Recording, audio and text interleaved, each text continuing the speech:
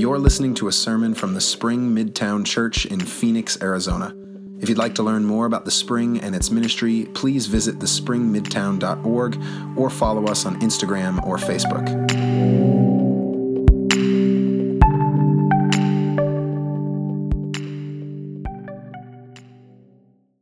Hi, everybody. My name is Gayle Parker. I'm one of the pastors at the Spring in Tempe, and my claim to fame is that I'm Luke's mom. It's always good to be with you, and gosh, you have a wonderful leadership team here, and you're just a great group of people. So, really, really grateful to be here this morning. I wanted to start this morning by just reading a little passage from a book called Secularity by David Zoll. He says, "Listen carefully and you'll hear that word enough everywhere, especially when it comes to the anxiety, loneliness, exhaustion, and division that plague our moment to such tragic proportions. You'll hear about people scrambling to be successful enough, happy enough, thin enough, wealthy enough, influential enough, desired enough, charitable enough, woke enough, good enough. We believe instinctively that were we to reach some benchmark in our minds, then value and vindication and love would be ours, that if we got enough, we would be enough." We are in a sermon series that we're calling How to Wreck Your Life. And just realizing that even amongst Christian people who love the Lord, it's really easy to get sucked into some of the things that our culture tells us that we need in order to be enough.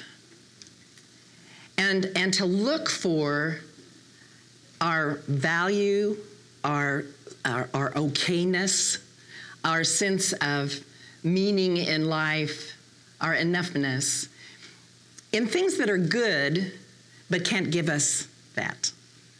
Things like family, things like friends, things like adventure and travel and leisure, things like physical fitness even, things that we set goals for and we think if we get there, we'll just be enough. And that's what I want to talk about tonight is how to wreck your life, make it all about achieving your goals. Because that's one of the things that we do to try to sense like, if I just get there, I'll be okay. I'll be enough. And the key word there is all. That's the key word in every sermon in this series. Goals are good. It's important to set goals. They help us make progress. They help focus our lives. So if they're not bad. But what Jesus says in this scripture that I'm about to read is so important. And this is what I want to talk about this morning. Strive for upward goals. Strive for kingdom goals. So I'm reading from Luke chapter 12, beginning at verse 13. Someone in the crowd said to Jesus, "Teacher, tell my brother to divide the family inheritance with me." But he said to him, "Friend, who sent me to be a judge or arbitrator over you?" And he said to them, "Take care. Be on your guard against all kinds of greed, for one's life does not consist in the abundance of possessions." And then he told him a parable. The land of a rich man produced abundantly.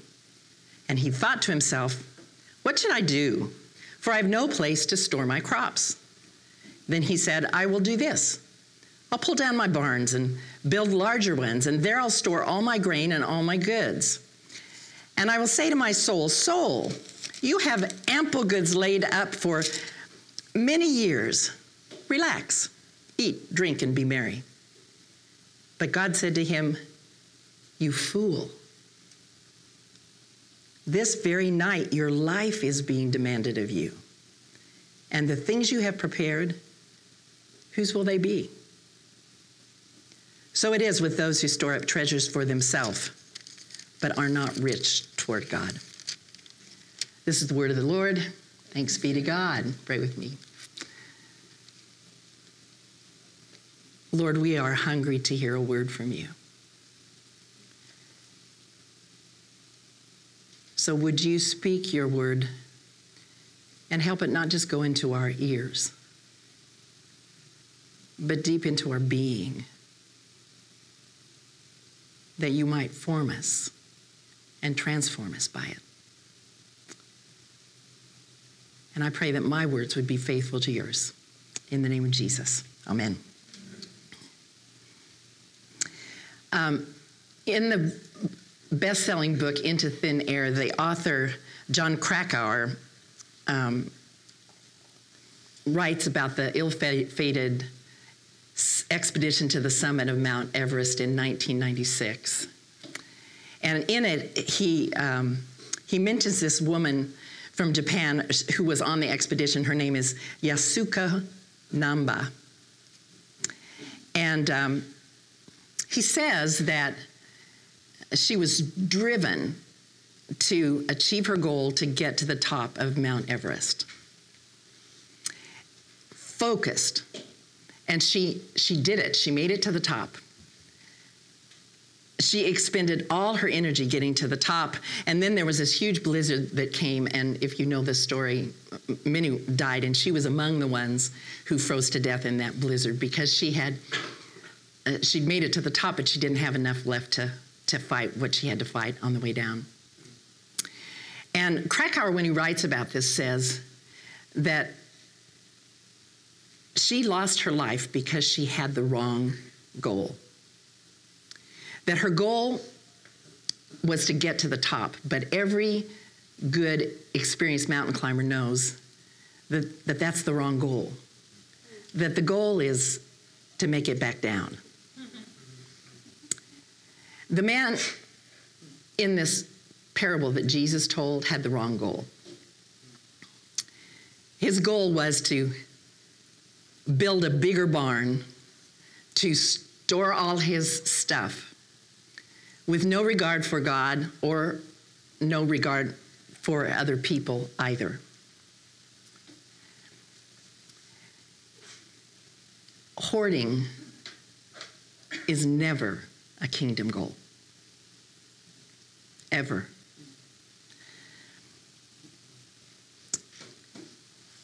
It starts, this text starts with this younger of two brothers coming to Jesus saying, hey, make my brother basically give me my inheritance. And Jesus must have sensed some covetousness on the part of the request. He bypasses the request, but he uses that as a teaching opportunity. And he says this, take care. Be on your guard against all kinds of greed.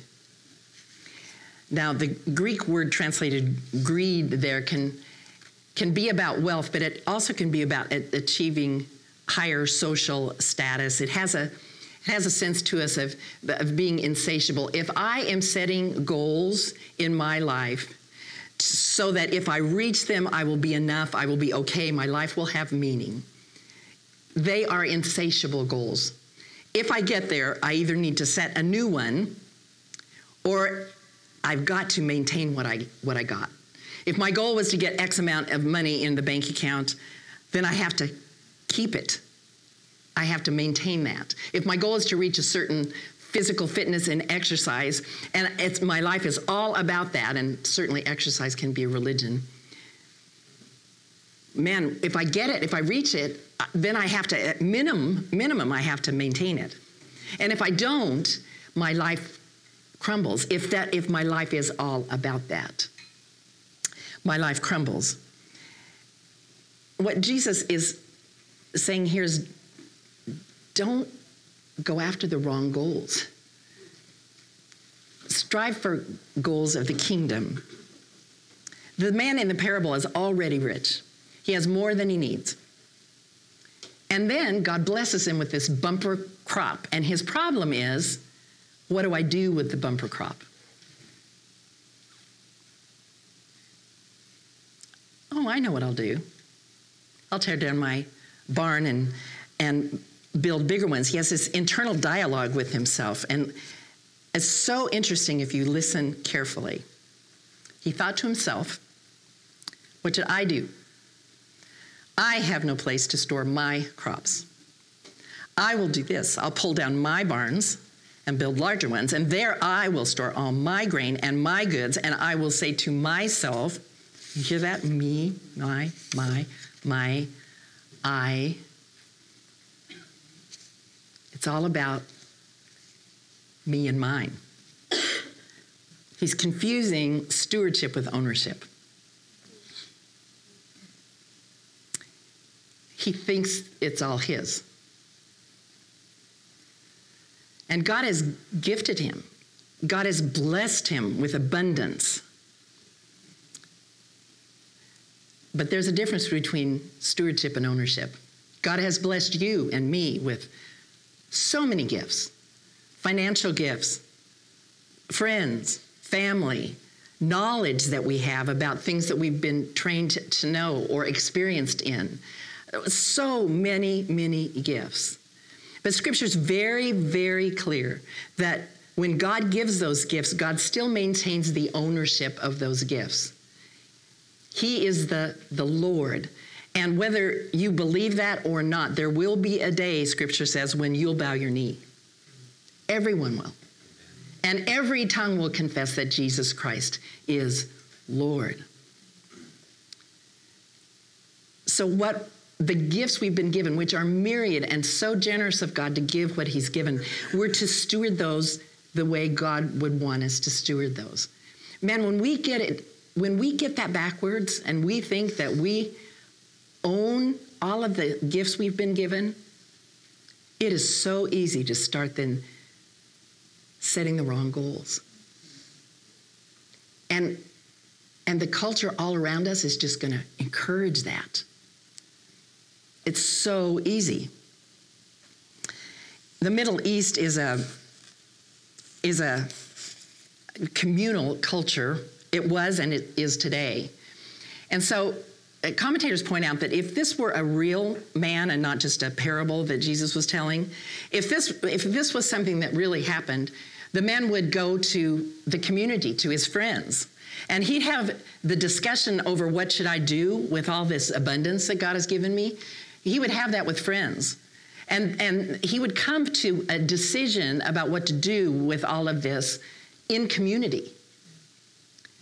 And so it's glaring that he doesn't go anywhere with that. He has this discussion with himself. He is in isolation. Maybe he's lonely. We don't know the backstory of his life, but he's absolutely isolated. And it's out of that warped perspective that he makes the decision that he makes. I'm just going to tear down my barns and I'll build a bigger one. To me, one of the saddest and perhaps most frightening things about this story is the man doesn't know that he has a problem. And it's made me think, as I've been thinking on this scripture this week, where in my life do I have stewardship and ownership mixed up? Where in my life am I setting goals because I need affirmation that I'm enough? And I don't even know I have a problem. And maybe you could ask that question of yourself as well. Where maybe I don't know that I have a problem, or that I don't know that is what's causing me to be anxious. This man achieved his earthly goals. I think in our culture we could say he was killing it. Our culture would say that, right? But when he dies, God says, "You fool. Life doesn't come from this stuff. There's two different words for life in this passage, and I think it's important for us to know that. The first one Jesus uses in verse 15 when he says, "Be on your guard against all kinds of greed for one's life," and the word there is in Greek is zoe, Z-O-E. One's life does not consist in the abundance of possessions. Zoe is a word that describes God's life, an abundant life in Jesus Christ. It's the life for which we were created. Eternal, abundant life. It can't be measured by or satisfied by stuff. We receive it freely, undeservedly from God through Jesus. It's relational, not material. It's eternal, not temporal. Zoe produces contentment, peace, and joy. Would you like that? Contentment, peace, and joy. That's a kingdom life.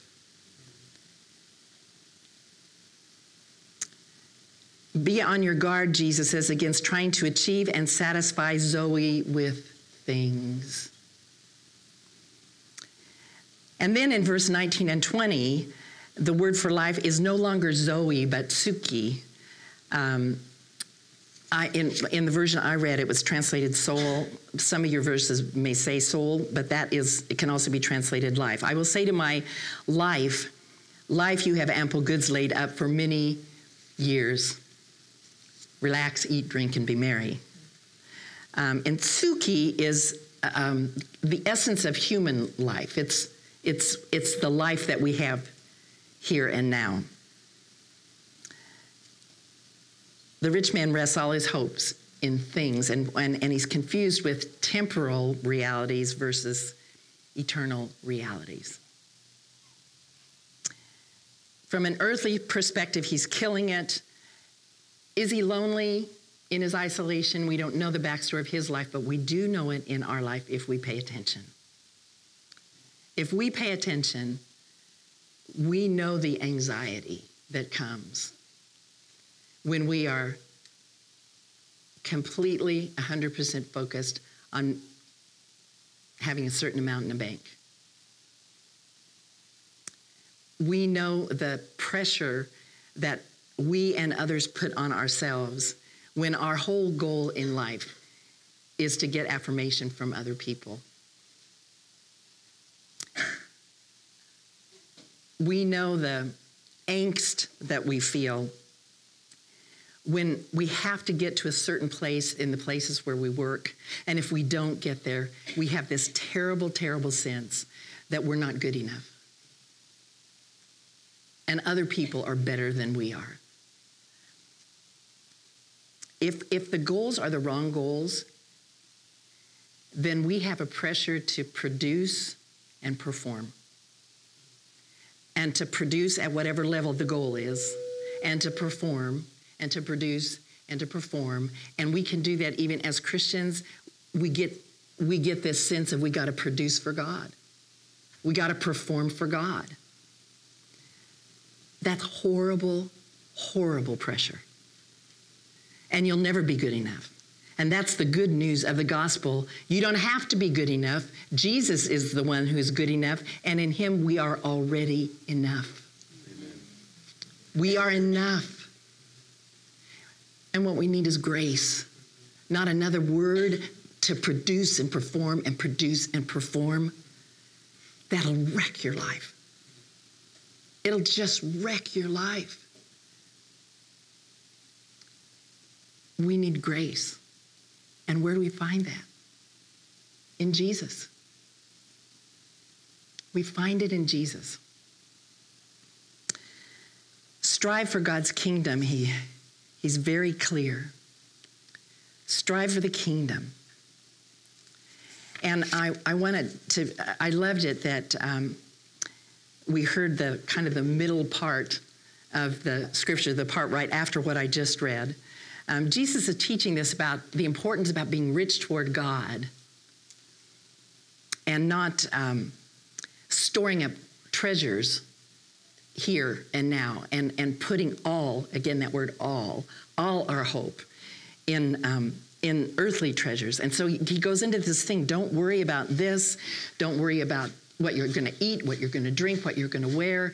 And then those beautiful illustrations from nature. Look at how God provides for the lilies. Look for how God provides for the grass. Look at the ravens. If God cares for them, don't worry. Don't be anxious about stuff. And don't put pressure on yourself to reach goals that you think are going to do what only God can do for you anyway. And then verse 29, he says, don't keep striving for what you're to eat, what you're to drink. Don't keep worrying. It's the nations of the world that strive after these things. Your Father knows you need them. Instead, strive for the kingdom, and these things will be given to you as well. We often think of treasures in this passage as financial or material, and rightfully so, right? Because that was the man's problem. But treasures can be anything. I mean, maybe your treasures are not financial or material. Maybe your most important treasures are friends, or being well thought of, or being in good physical shape, or any number of things that are, again, all good, but if they get out of order, it just can wreck us. Even whatever the treasures, if you're storing them up, that's the issue. If your goal is to get more and more and more of that, or maintain what you have and keep it for yourself, it's not a kingdom thing. And we can do that, again, we can do that with faith. We can store up spiritual experiences. We can go on retreat after retreat. We can gain insight after insight. And if we never give away what we've learned, and if we never give away what we know to someone who's struggling, how are we any different than this man?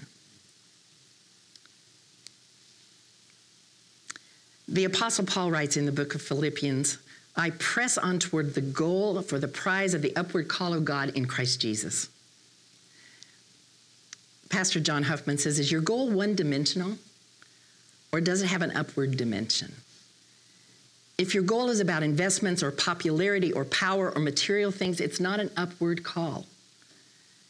If you're not pursuing an upward call, you're playing the commodities market. So, strive for the kingdom. How do you do that? I'm just going to suggest 3 things. I'm sure there are others, but 3 that I think are really important. And the first one is that I think striving, often in our culture, we think of that as like working really hard at something, really, really hard at something. But if we look at Scripture as a whole, everything in our relationship with God starts with surrendering and giving it up. Trust that God means what he says when he says, don't worry. I got your back.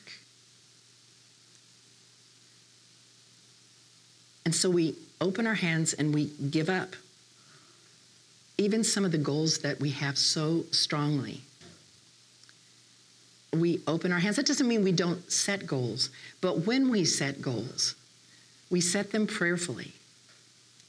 We set them as best we can according to what we know that God values in the kingdom. One thing to do is listen to how you pray. Listen to the words you say when you pray. Often our prayers are, God, please do this for me. Help me do this. Bless this. Grant this. And often it's a list of things that we have, goals that we have, that we're trying to get God to make happen and bless, right? Now, we can talk to God about anything. I'm not saying never talk to God about the things that are on your heart. Not at all. What I am saying, though, is maybe one of the most important prayers that we can pray every day is something like this. Lord, please give me the knowledge of your will for me. And then give me the courage and the power to carry it out. Give me the knowledge of your will for me. I'm not going to prescribe that for you, God. You tell me. and then give me the power and the courage to carry it out.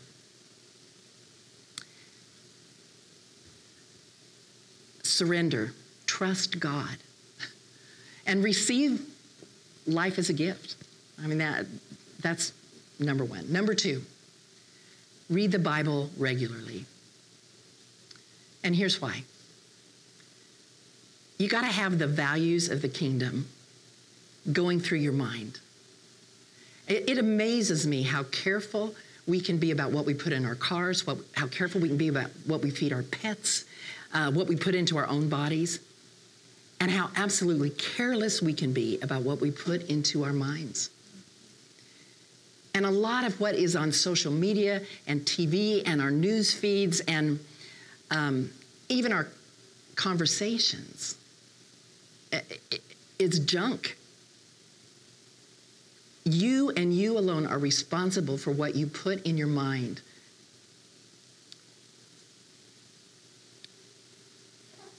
If you read the Bible, observe the character of God. Every time you read the Bible, what is it telling you about God? And what does it tell you about what God values? What is the kingdom about? And you're going to see again and again, love, joy, peace, contentment, justice for all, shalom, wholeness, peace, righteousness. And if that is the picture that you keep in your mind, then as you live in this broken world, you can see that and you can begin to live into that. So surrender, trust God. Read the Bible. So you got kingdom stuff going into your mind. And then be generous. Practice generosity. This man did not practice generosity. But it's very clear at the end of, I think it's the end of this chapter. Let me get there. Jesus says, "Don't be afraid, little flock, for it is your Father's good pleasure to give you the kingdom. Sell your possessions, give alms, give to the poor. Make purses for yourself that do not wear out, an unfailing treasure in heaven where no thief comes near and no moth destroys. Where your treasure is, there your heart will be also." Andy Stanley talks about how self-deceived we can be about how generous we are. That are in denial a lot of times. We think we're not rich when we are. That in our denial, we think we are more generous than we actually are. I remember years ago, Tom and I sat down and we were brutally honest with ourselves about how much income we had brought in that year. We were sure we were tithing. And we were shocked we were not. Because we'd never really, really been that honest with ourselves. We had little bits of income that came from different places, but when we were honest about all of it, and man, I'll just say to you, if you are not giving 10% of your income to the Lord, that would be a kingdom goal for you to set. Whatever, and be honest with yourself where you're at, and then maybe step it up next year, and then step it up the next year till you get to 10%. But then you're at the floor of giving in the scripture. Then you give above that, and that's when we really start to be generous. So then you give 11% if you can, and then 12%, and you give and you give and you give. That's a kingdom goal. I don't think when most people die and they face God, I don't think they say to God, you know, I wish I would have kept more for myself.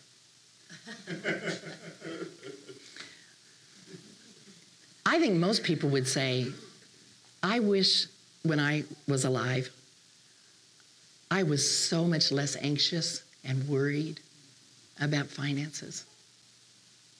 I wish I was more generous the way God is generous. I wish I trusted God more. Now that I see you face to face, we had our 40th wedding anniversary yesterday. And our kids surprised the heck out of us last night by giving us a surprise party. It was awesome. We have the best kids in the world. And we have the best friends in the world. Two of them are sitting right here in the front row. We got home, and my husband looked at me and he said, "We are so rich. We're so rich." At the party, I was talking to a friend, and he was telling me that he's in a group of, I don't know what, kind of a business group, I guess it is, kind of a business fellowship group of people that are multimillionaires. And he said there are 3 Christians in the group. He's the only one of the 3 that ever talks about his faith and talks about the Lord. And he, you have to know this guy, but he does it at every opportunity that he has, and God uses him in mighty, mighty ways.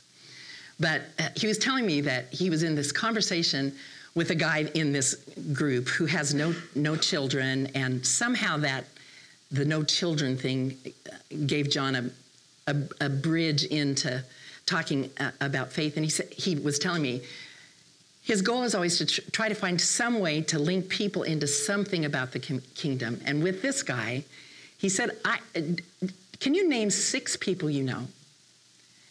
6 younger people you know that maybe you could call on the phone and offer to mentor?" And he named 6 people right away. He thought immediately of 6 people. And my friend John said, "Well, then call him." He said, they'll be so honored that you would want to spend time with them. And he said this guy has now started doing that. And who knows, John told the guy, he said, when you're 70, you might have 50-year-old friends or 45-year-old, and maybe some of them even will be like children to you. Who knows? But even if not, if you're generous with what you know, if you're generous with what you have, if you're generous with your time, you're beginning to be in the stream of kingdom living. So friends, don't set the wrong goals. Strive for kingdom goals. Be generous. Practice it. Read the scripture regularly so you've got a picture of the kingdom in your front and center. And then surrender and just simply trust God. Please, Lord, give me knowledge of your will for me, and give me the courage and the power to carry it out. Pray with me. Lord, thank you for